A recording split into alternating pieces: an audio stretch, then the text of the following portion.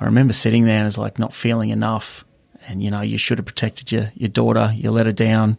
And I just could not break this thought. It was getting pretty dark. And I remember staring up at the rafter in the shed. And I don't think I would have done anything, but it was really dark and I just couldn't break it. And I was numb. And then the phone rings and I didn't want to take it. And I looked at the screen. It was my mate Benny. Answered the call and he goes, "Juddy, I love you, mate." And it's like circuit breaker. Hit the breaker, bang, gone. Cognitive fusion, done. It was just a moment that was meant to happen. That was Michael Judd. I'm Rich Bolus, and this is the Dad Mindset Show. In 2018, Michael and his wife Trish went through an experience that every parent dreads, having a child diagnosed with cancer. In this episode, Michael describes how, having lost his daughter, he almost lost everything else as well. It's an extraordinary tale of transformation and one with a silver lining. Because not only has this experience been a catalyst for starting an incredible well-being movement that's supporting many men to thrive and grow, but there's also a beautiful next chapter. One of the questions I forgot to ask Michael was what he learnt from his daughter, so I thought I'd put this in at the end of the episode. I hope you take as much from this chat as I did.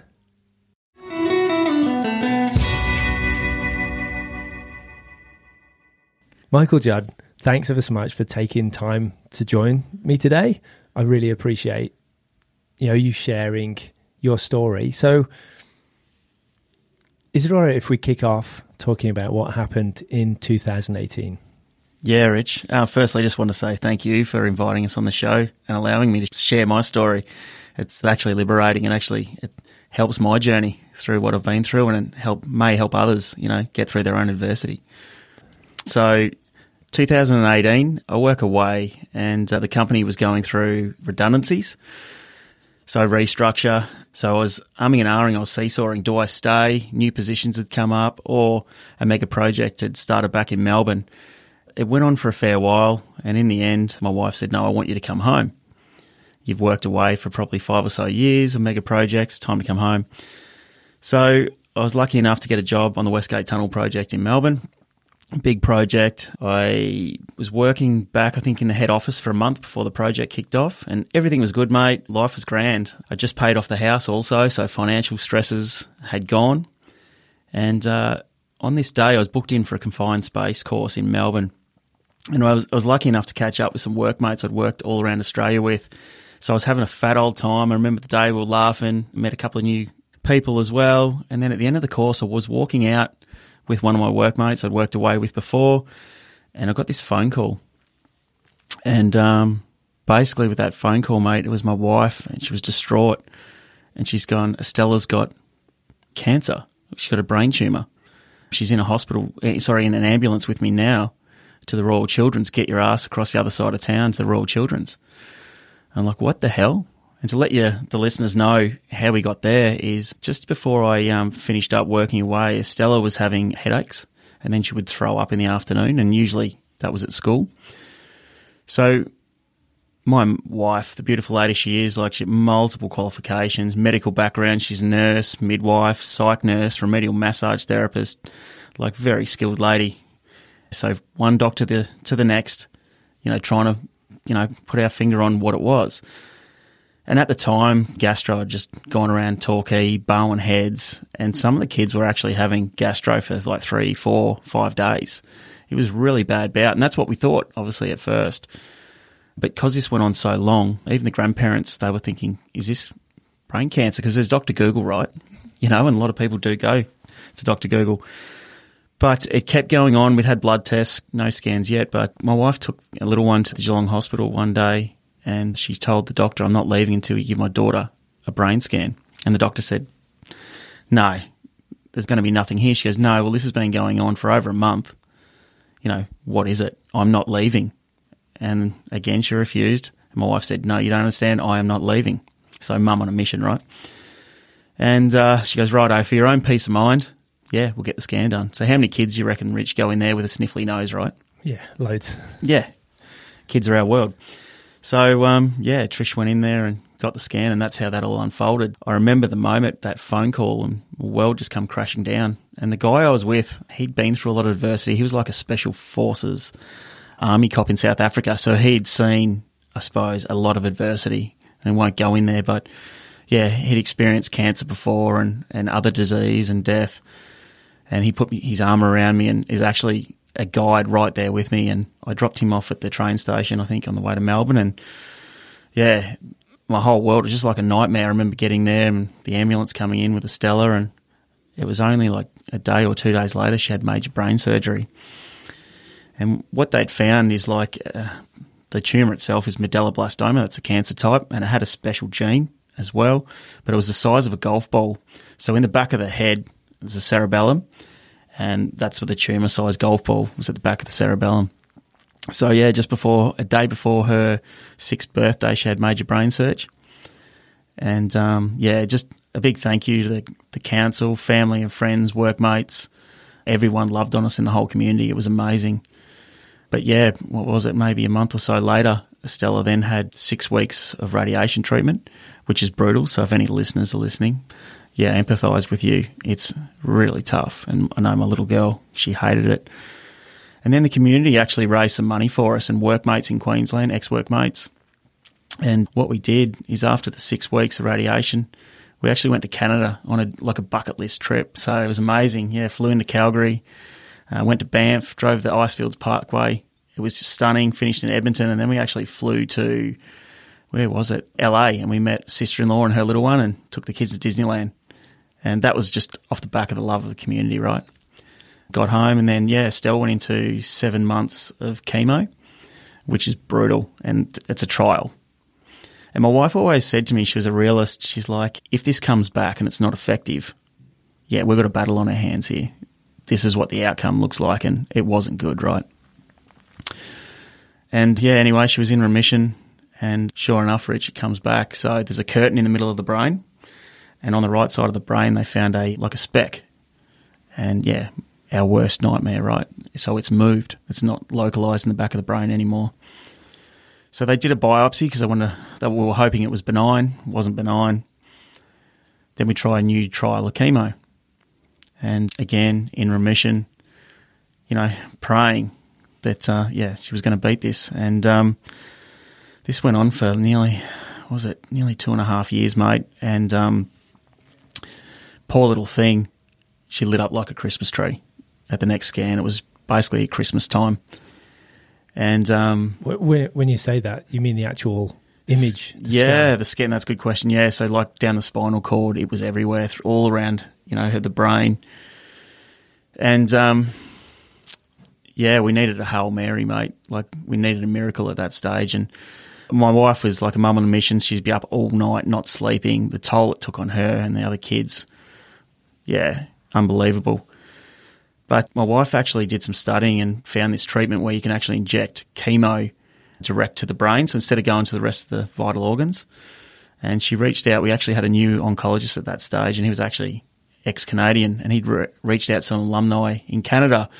And he goes, I can't find some medical papers on this treatment, but yeah, do you know much about it? And are you using it? And sure enough, the guy was using it. And we reckon that treatment that my wife was actually able to identify and convince the hospital, we actually probably bought some time. And now, I think at the time, all the oncologists told us to actually use that on little kids instead of smashing them with radiation. Yeah, they use this treatment. But because COVID hit at that stage, like only one of us could go in the hospital, we couldn't go to America for treatment. Like, we left no stone unturned. And what happened in the end, mate, is I got a message from my old manager, which is my new manager again, and he's like, you don't know any good permit authorities, do you?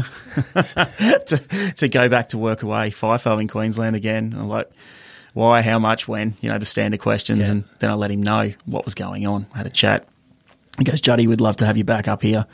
I said, mate, this is what I've got going on. Yeah. Anyway, I knocked the job back, Rich.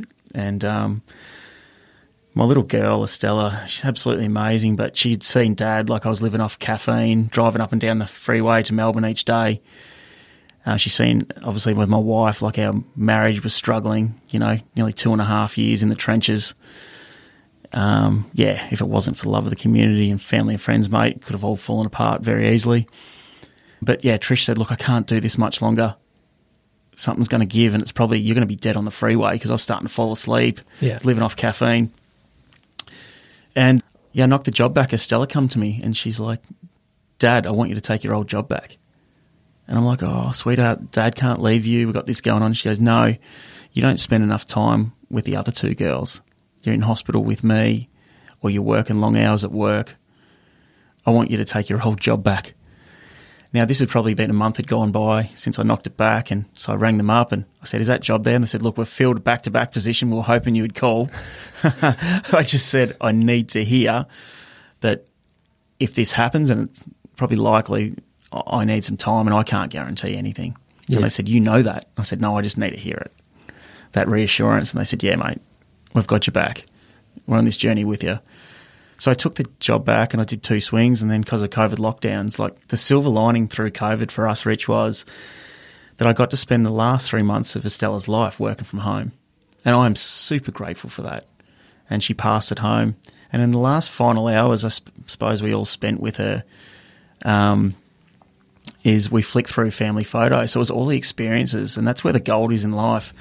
You know, whether it was going down here in Torquay on the front beach getting a coffee, whether it was our trip to Canada, was our trip to Wye River, was it with the grandparents, was it family and friends? So we just flicked through photos, storytelling. That's what we did, and it was magic, because apparently your hearing is the last thing to go of all your senses. So as a family, that was something we hold dearly to us. So, and then, mate, because of COVID, I spent the next, all the way from March working through December from home, still past end of May. So that was the silver line with COVID. And again, the company I work for had amazing faith in me and support to get the job done from home, which I'm eternally grateful for, because it allowed us to get our oxygen mask on, right? You can't help anyone if you don't get your own oxygen mask on. Yeah. I know we just talked before about dark hours. I don't know if you want to go there at all, but if you're open to it, that would be really helpful, I think. Yeah. So I remember like the day of the funeral, like it all went pretty well. We had the casket painted yellow, and the girls were heavily involved in that, which was really good. So they chose yellow, which is Stella's favourite colour, and we put glitter all over it, and all went honky-dory. Because of COVID, we could only have 50 at the wake. So thanks to Clatts for opening up Ocean Grind. It was hard to get a venue, and it was a celebration of her life, so thank you. And the day after, mate, I remember feeling like a caged lion, Rich, is like something had been building inside me.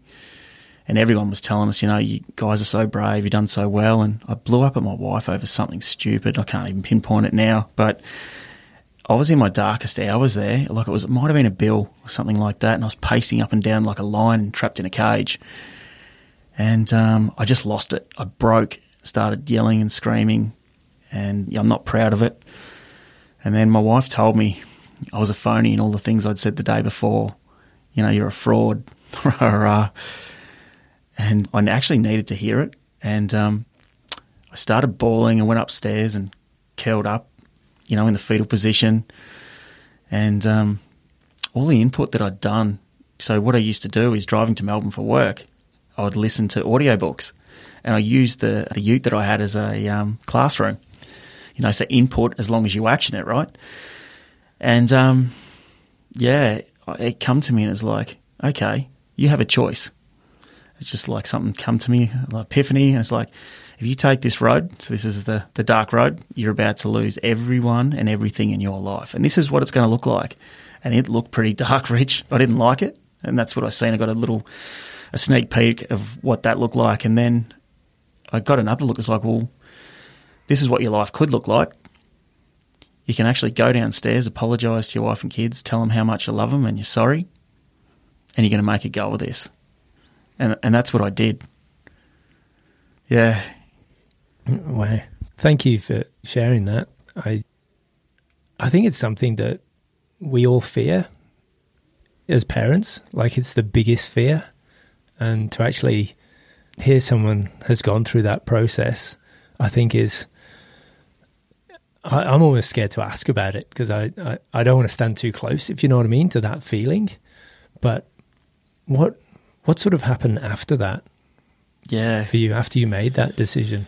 That was really good. Like, I actually stopped drinking alcohol there for a few months, and actually some guides come into my life, which I suppose I'll talk about in a minute. But, I tried to how do kids spell love, and this is from one of my mentors and good friends, Time.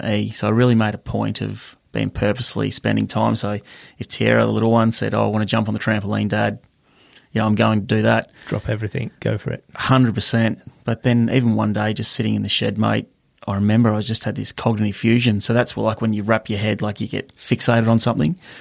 I remember sitting there and it's like not feeling enough. And, you should have protected your daughter. You let her down. And I just could not break this thought. It was getting pretty dark. And I remember staring up at the rafter in the shed. And I don't think I would have done anything, but it was really dark and I just couldn't break it. And I was numb. And then the phone rings and I didn't want to take it. And I looked at the screen. It was my mate, Benny. Answered the call and he goes, "Juddy, I love you, mate." And it's like circuit breaker. Hit the breaker, bang, gone. Cognitive fusion, done. It was just a moment that was meant to happen. So I suppose anyone out there that they know that someone's going through something or through their journey, right? Just telling someone how much you love them and you're just there for them. You don't actually have to do anything. But yeah, hold space, support them. Yeah, I think that's one of my main questions is what can we do if we know someone close or just anyone is going through this? What are the things that you would have found or did find most helpful as a parent looking after a child? And then how can the community help the most? Or did you find times it was really hard to accept that? I found it hard to accept the help because I'm the kind of person that's probably been self-reliant, not overly talented, but can just grit my teeth together and push, and I'll get through it. And yeah, like one of the blokes at work just called me like smiling pixie, but it was a bit of a facade, to tell you the truth. And I was pushing away help and, contribution is one of the core needs, as Tony Robbins says, and I was denying people. But what a bit of a game-changing point. There was a couple of mentors. So my dad said to me, "Son, you can't do this alone. You won't get through it." And through COVID and after passing my daughter, a shared mate that we had, Bryce, come into my life and started riding together once a week. And he would ask questions, right, but he'd hold space for me. And, he told me, he said, contribution's a core need and you're actually denying someone their right to actually help you and to meet their needs. I started letting people help me, but what I started to do is open up and share my story. And that actually helped me heaps.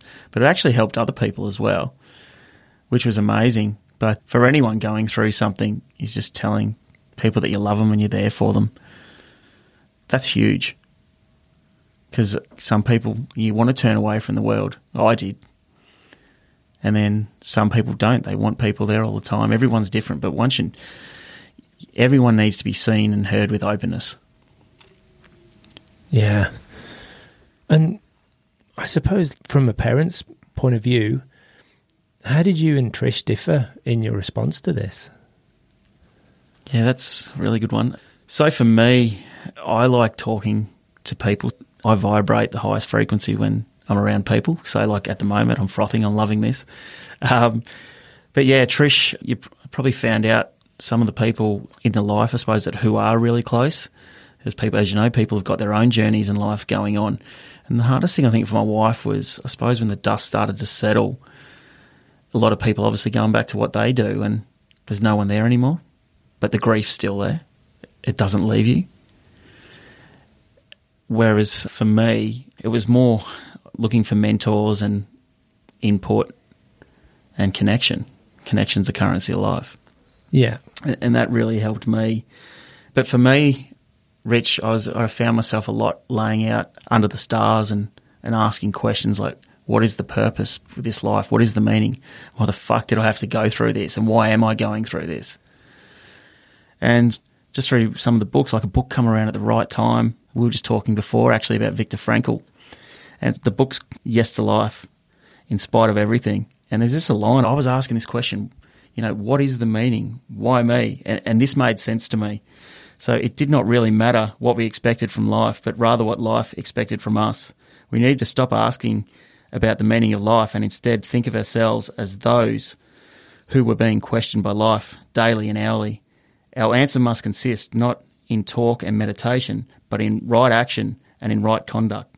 Life ultimately means taking the responsibility to find the right answer to its problems and fulfill the tasks which it constantly sets for each individual. So life was asking me a question, not me asking life. So how am I going to respond to life's questions? Not react and lose it like I did after my daughter passed, but respond. Like Victor says, we're getting asked questions constantly.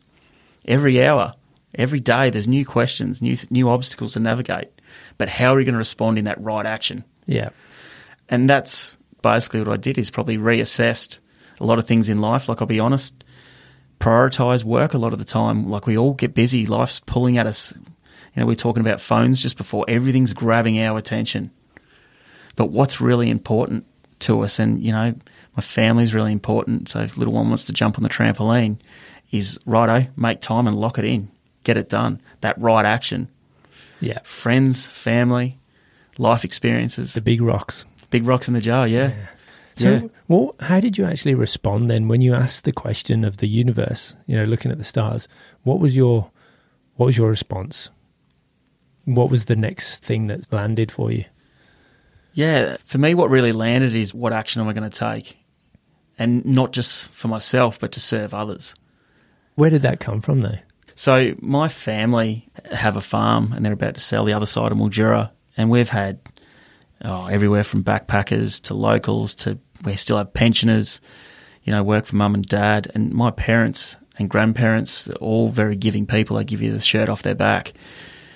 And I think that's where it comes from. Like, my grandfather at his funeral, which was just before, maybe a year before Estella passed, I remember asking Dad not long before, it's like, Dad, Pop doesn't seem to have much. Like, he's a local mechanic. He's well retired, like in his 80s. I actually lived in his 90s, still running a fruit block. So we had a couple of those and we'd run as a family. Gran passed years ago, but he gives everything away, like church, man of God, give away, basically all his money, everything he had. And I probably didn't quite grasp it. But at his funeral... So you just thought he doesn't have much money, but he'd actually just been giving it away. He was wealthy, time wealthy, and where he spent his time and purpose. But it was all about people. And some guys got up and spoke at his funeral. I didn't know who they were. And then I found out these young blokes had gone through, put him through university, and they called him a giant. Charlie Judd's a giant, and these are the outcomes. And these now grown-up were thriving and helping others. And I was like, wow. And I suppose at that time as well, like, I'd read a book, Rich, what's going to be written on your headstone? And there's like 7 universal words pretty much. And it's not, wealthy. It's not rock star, you know what I mean? Yeah. Movie star. They don't care about those things, but, loving, caring, et cetera, et cetera. And pillar of the community, yeah. 100%. So because we've got a plot and Estella went down it, and Trish and I are going down the same hole, we've got a big headstone and it's got Estella's details on it, our light that forever shines bright. But I look at it, right, when I go out and visit, and what's going to be written on there about me. What is going to be written on there about you? And that's the hero's journey that I'm working through now, mate. If you could, off the top of your head, what would you like to have written on there? Yeah, I'd loving, loves people, energy. That's me. Are you kicking goals? Yeah. Are you kicking goals at the moment? But yeah. I suppose just loving it all just comes back to operating out of your heart. And I think as people, we, instead of getting out of our head sometimes and operating out of our heart, out of our value sets. Yeah. And that's when I'm the best person. When it just comes from the heart, it comes natural. Helping others, like serving others, is where it's at. And my pop had it in spades. Yeah. Yeah, he was fulfilled. He had meaning and purpose. Take your eyes off yourself. You're having a bad day, go help someone else. Yeah, it sounds simple, but so many of us don't do it. Yeah. And so take me back to where that came from when you were talking with your daughter, though, because she sort of set you a challenge, didn't she? Yeah, so in Stella's final hours, I made her a promise that Dad was going to help people. And, that went right up to her last breath, so I couldn't back out. And, yeah, it took me a long time to actually get clear on what that was. And then through some of those rides that I went with Bryce out there to Bells and to the Ironbark Forest, and there were some of them late at night would stare at the stars. He knew I wanted to podcast because that's how I first met him. I reached out. But he said, mate, you just sharing your story is amazing. He goes, why don't you share your story with others? It helps me as well to understand. So through that, like I remember him saying, just throw on a barbecue and see who turns up.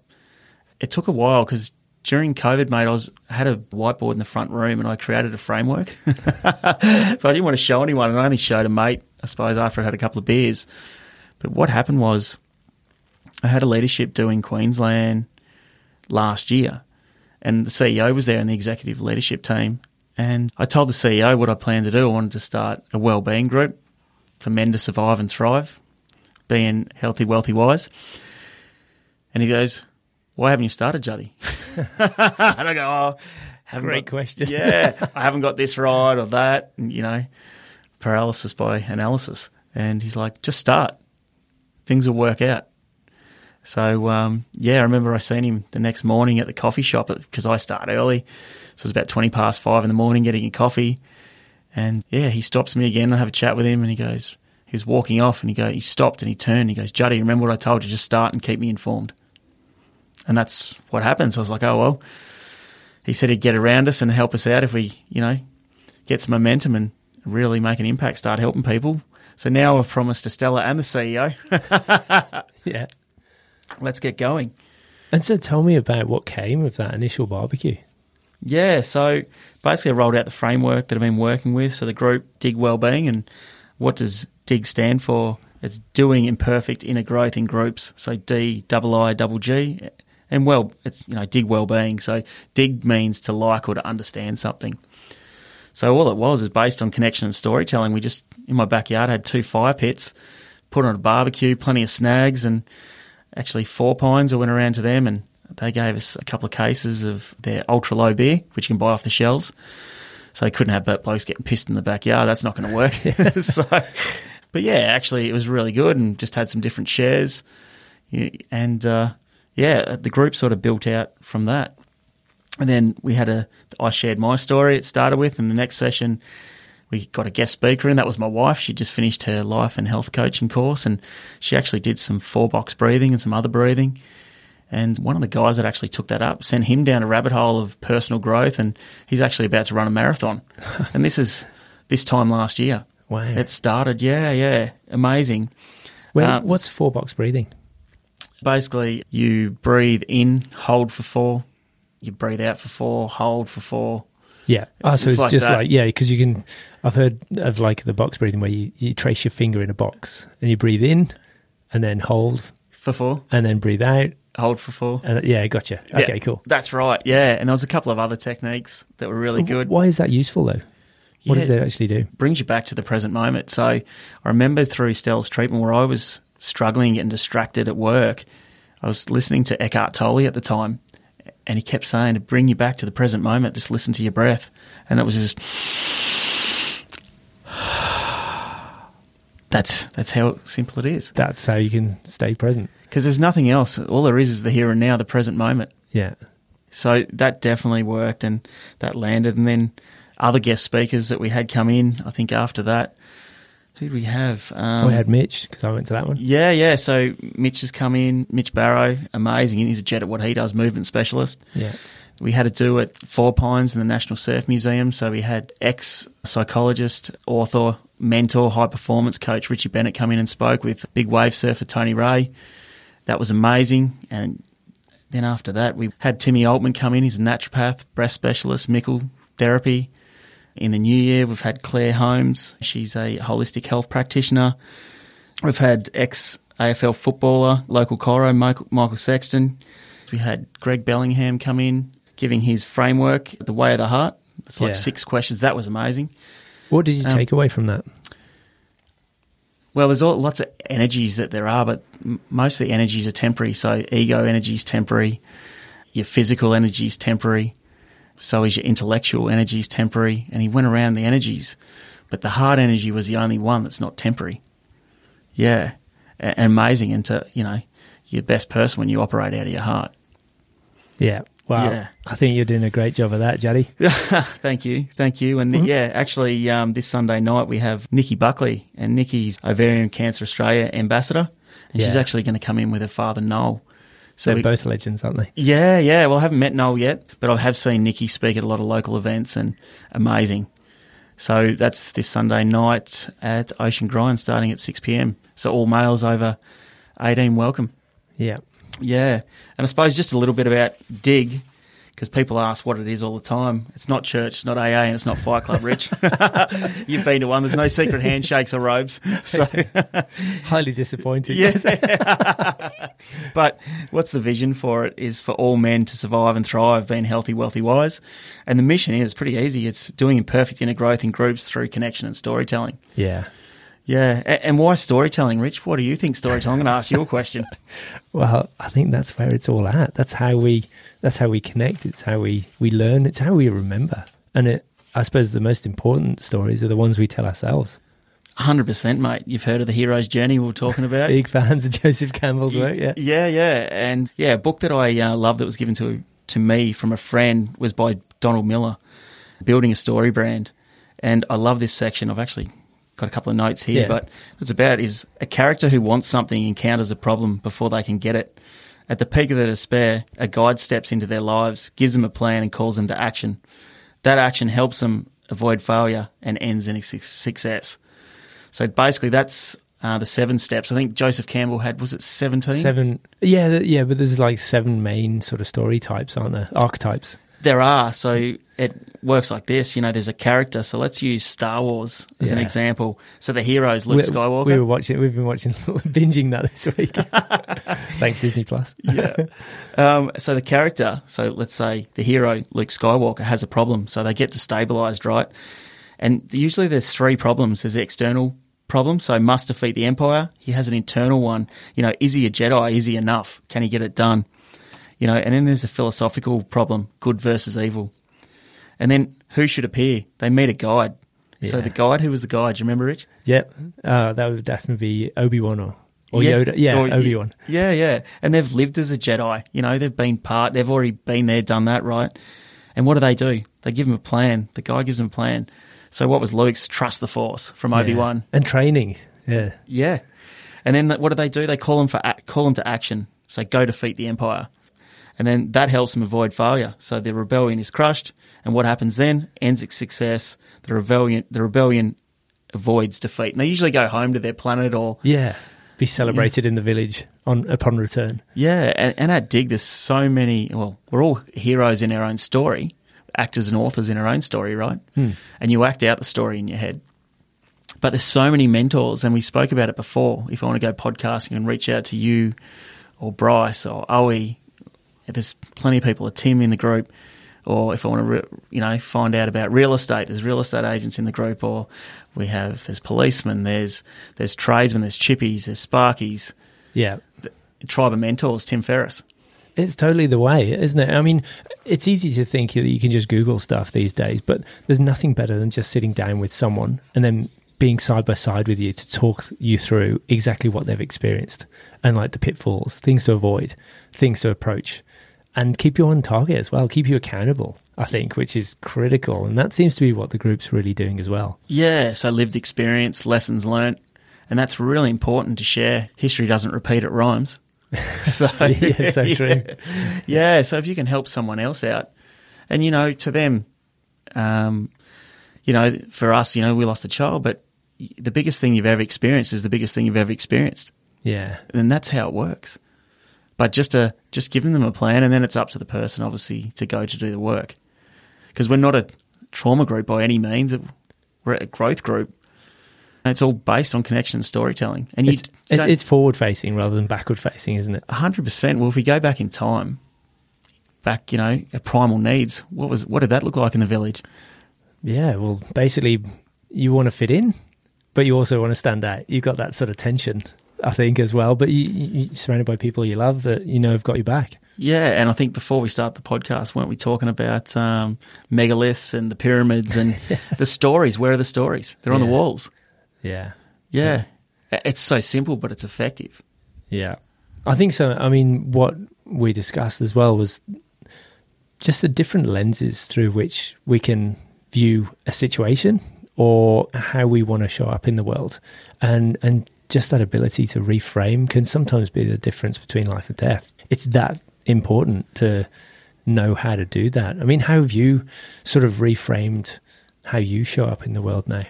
Yeah, I heard this line a while ago, the windscreen's bigger than the rear vision mirror for a reason. So it's all right to look back and reflect and correct, but you got to take the action. That's part of the correct, right? Yeah. And like everything, I was just having an off day the other day, and so I went and had a sauna. And then between the sauna sets at night, I'd go and lay on the trampoline and looking at the stars, the Milky Way, the Southern Cross was amazing. And I remember seeing the clouds through one of the sessions, and then, like everything, it'll pass. And that's just, for a season. How long that season is, we don't know. Yeah. But life's asking you another question. So when I'm under the pump now, it's like, no, this too shall pass. But yeah, if I am a bit lost, is to reach out to someone for a bit of guidance. And it inadvertently helps them as well, because like you say, contribution's a big part of how we thrive as well. So if we can actually help someone, that's both people winning. 100%. That's what it's all about, is serving others.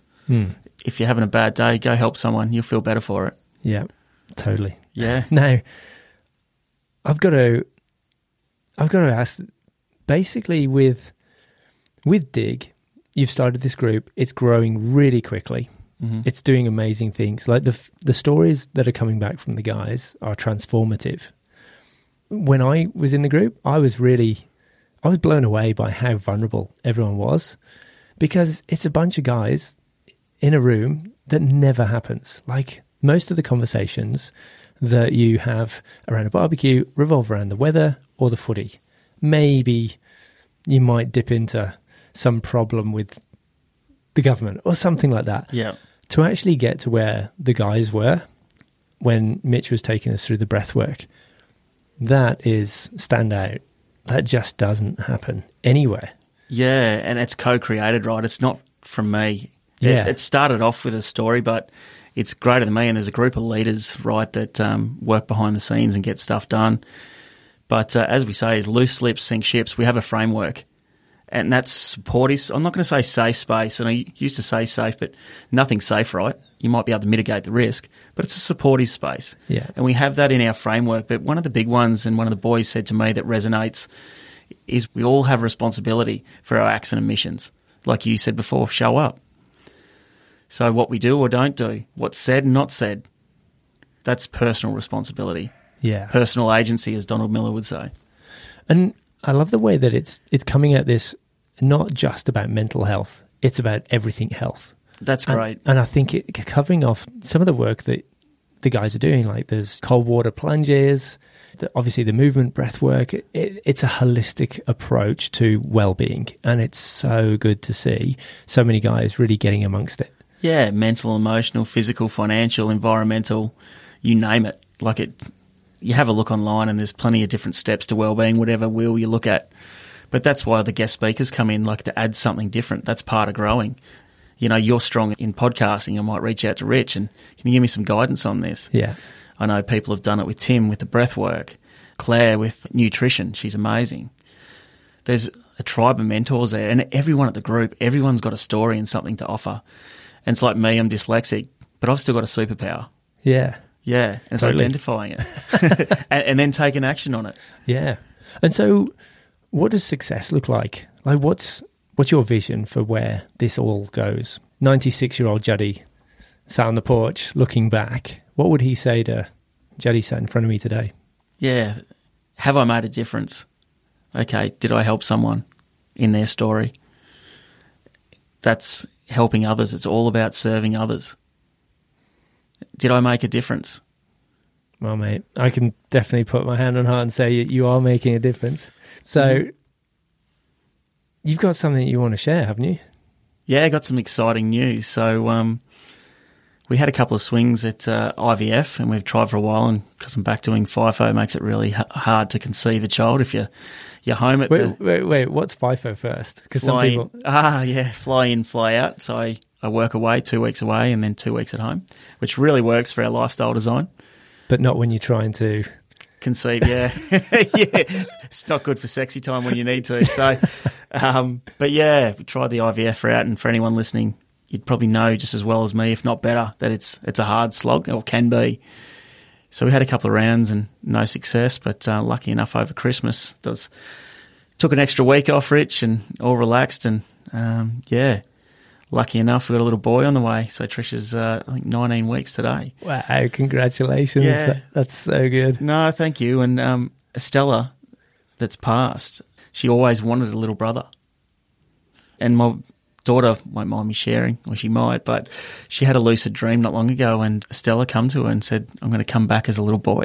Oh, wow. That's wild. Yeah. Crazy, right? Wow. Yeah, kids' intuition, mum's intuition. Yeah, as an experience, that experience was obviously meant for Lani. But, we're super excited. We did a gender reveal not long ago, and, let the canisters off, and there's like blue smoke come out with blue confetti, and it was, blew us away. It was crazy. The girls wanted another little girl, but I was super stoked. But as long as Mub and Bubs are healthy, that's all that matters. Yeah. I mean, you touched on there, lucid dreaming. You've had some other experiences, haven't you? Yeah. That are similar to that. Yeah, I have, mate. I was lucky enough when I was trying to dig up some sponsorship for Dig Wellbeing, I went into Surf Coast Wellness Centre, and they have salt floats in there. And I'd heard off a bloke when I was working in Melbourne, this bloke was having a really rough time in life. And he said the one thing that saved him was salt floats, like a real sensual experience. So what it is like this big egg, this tank, and they salt it to the eyeballs. And what you do is you're meant to put earplugs in, and you hop in the tub, pull the bonnet, I suppose, shut, and then you get this nice like sea music, and you just float.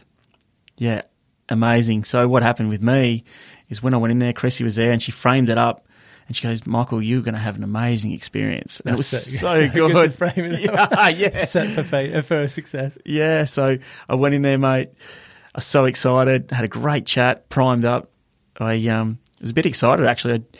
I jumped in there, Rich, pulled the top, chamoised you have to like get a windscreen wiper like you get at the servos and wipe the salt off the top. I was that excited. I didn't wipe it enough, so I got bang salt in the eyes, and then I forgot to put the earplugs in, so salt in the ears. And I'm like, oh, great, off to a ripping start here. Yeah. So anyway, jumped out, earplugs in, wiped my face down because I had sore eyes, jumped back in, and within 5 minutes, it's crazy. I started like having all these weird, like it was almost lucid colours, like psychedelic experience, and all these colours started swirling around. And then all of a sudden, who should appear? My angel Estella. And she was white, so beautiful. And she's grabbed my hand, and I could picture myself. So I was looking at myself like the third person. There I was as a 5-year-old boy. She's pulled my hand, and off into space we go. This is crazy. Anyway, she shoots stars. So do you remember Street Fighter, the video game? It's like Ken and Ryu. It's like a Hadouken. That was the action, right? I got the hands going. Yeah. And shooting stars at me. It's like thousands and thousands of stars are firing at me. Crazy. So then I did it back, right? And just two kids, curious minds, just playing us, right? Playing around, there's stars, a couple of planets, like unbelievable. And then she grabs my hand again, and then she takes me back down to earth. And there must have been 30 to 40 people, and people have had conflict before in life. They're all lined up. People you'd had conflict with? Yeah, whether it's an argument or something at work or whatever that looked like. And then I thanked every one of them. So they were in a row, and they kept coming forward. And I thanked them for the adversity and the experience and making me stronger. Crazy, right? Yeah. Then she grabs my hand, and I had the awareness at the time. I actually was tearing up. But, yeah, she grabs my hand, pulls me back into space, and we started playing again.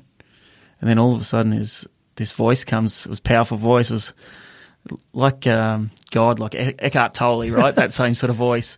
It's like, your time is up. Yeah. And I was like, no. Can I put another token in? Yeah. Oh, but it was so good, and I felt great for days. Yeah. Wow. Like I've heard that People can see weird colours and stars, but never anything as that. But I had the awareness at the time, like observing myself like the third person, so I felt the tears. Yeah.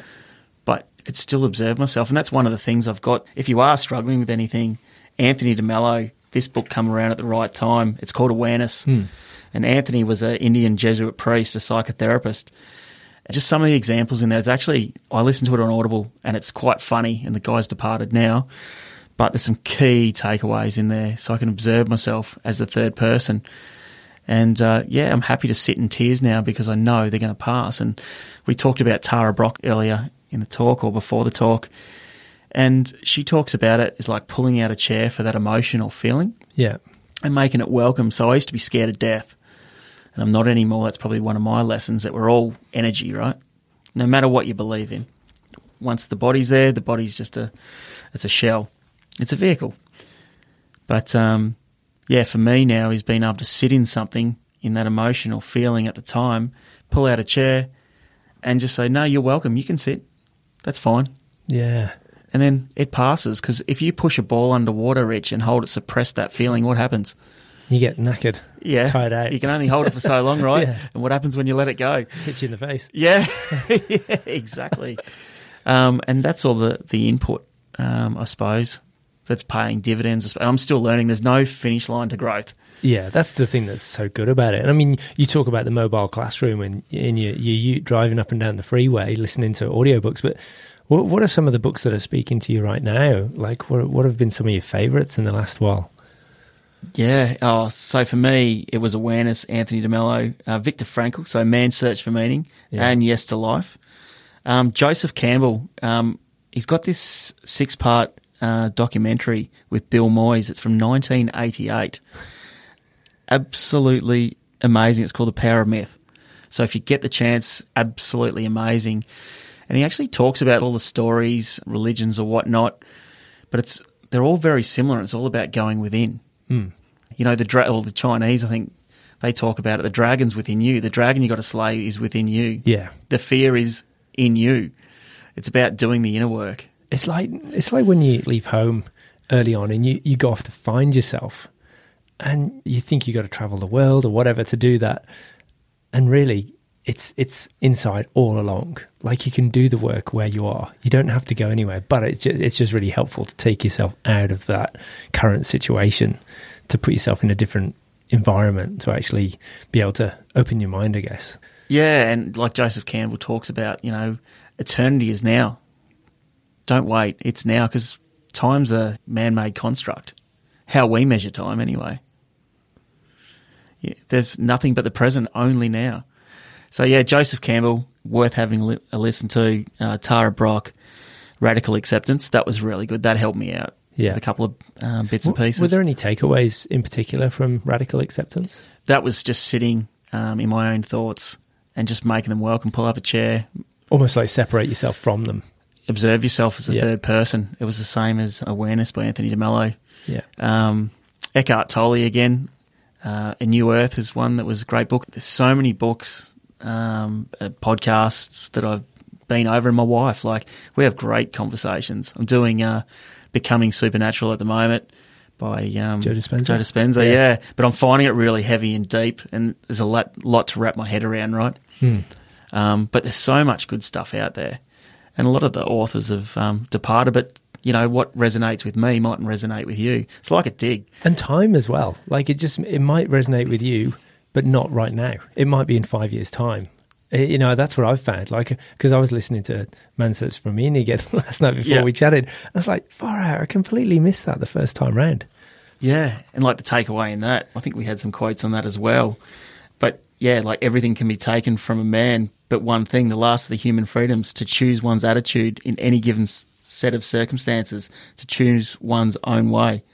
I love this one. Between stimulus and response lies a space. In that space lie our freedom and power to choose a response.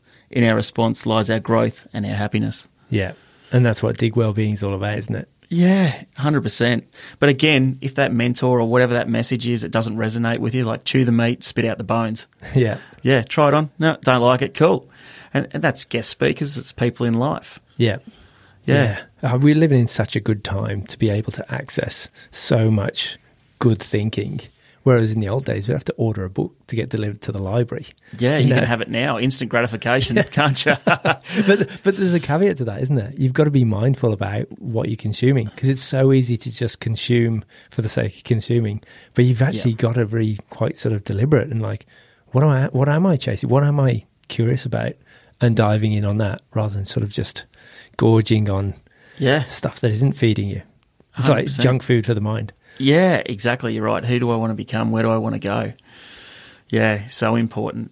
Yeah, we are blessed, but I love the, working for something, because the journey's not getting to the top of the mountain. Yeah. Yeah, it's doing the work, going up the mountain. That's where the gold is. I love that idea of it's the process. Like if you can fall in love with the process, you win every second. You're winning the whole time. If you're concentrating just on the summit, that's a long way off and you might never reach it. Whereas like Dr. Jason Frischman, we had him on the show, and he talks about, you can be halfway up a mountain and you're way off the top and you're like, I'm never going to get there. But if you sit down and turn around and look at the view behind you, it's going to be beautiful. It's going to be way more beautiful than when you set out.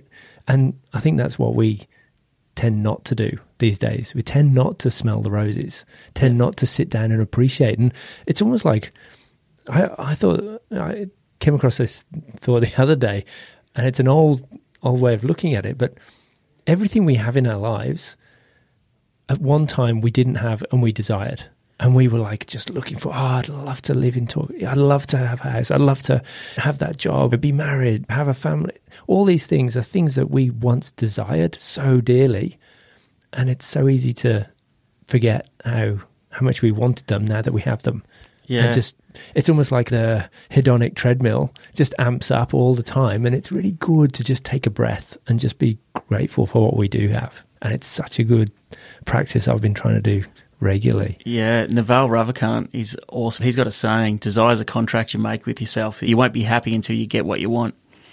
So true. And then it starts again. Yeah, exactly. you make another contract and off you go again. Oh, man. When will we be satisfied? Never. Yeah. But like this morning, walking on the beach, got a bit of salt therapy, watching the sun get up, or I see a rainbow now, or even when the Mother Nature's doing its thing, the surf's messy and the wind, and it could be hailing, and I just look at it in all its beauty. Yeah. Without judgment. And that's how you got to look at yourself, I love that German phrase of no such thing as bad weather, just inappropriate choice of clothing. Yeah. Depends what lens you're looking through too. Yeah. Yeah, so I love getting people's perspective and look through another lens. Yeah, and see how they view the world. Yeah, there's multiple ways that you can skin a cat. What were some of the things you learned from your daughter? What did Estella teach you? There's a couple of lessons, Rich. I remember it was getting close to the end of her cancer treatment, and she tripped over on her way to the toilet into our ensuite, and Mum come running after her, and she's crying, and Mum's dropped to the floor and's crying and curled up. And Estella went and sat on Mum's knee, and she goes, "It's all right, Mama. Everything's going to be all right." She was like an old soul, Rich. But some gold here is, I call this Estella's secret. Hopefully it's a bit of inspiration for your weekend or week ahead. But while in remission, my daughter Estella, then 7 years old, she competed in a sports aerobics competition in Melbourne. Our little angel, she had a peg and port inserted with barely any hair. Estella danced with a bigger smile on stage as she competed. As it happened, she won a medal. But it didn't matter, Rich, that it was a follow-the-leader dance comp, as it was her time to shine. After the comp had finished, I carried Estella to the car, telling her how proud I was. Estella said to me, "Dad, I knew I was going to get a medal, as I know the secret." I said to Stell, what's the secret? Stell whispered in my ear, "Dad, I believed I was going to get a medal and I got one. The secret is to believe. Dad, you just need to believe." So here's to believing, everyone. Thank you. That's awesome. Thanks so much, Juddy. Well, thanks for listening. I hope you found that as insightful and inspiring as I did. If you'd like to find out more about Dig, I'll put a link in the show notes at thedadmindset.com. If you'd like to support the podcast, the easiest and most impactful thing you can do is to subscribe to the show on Apple Podcasts or on Spotify and leave a review or a comment. Sharing the show or your favourite episode with friends or on social media is of course awesome and really appreciated. For podcast updates, please subscribe to the newsletter, which you can find along with all the show notes on thedadmindset.com. Well, that's pretty much it from me for now. I hope you have a meaningful week, and as always, enjoy your caffeinated beverage.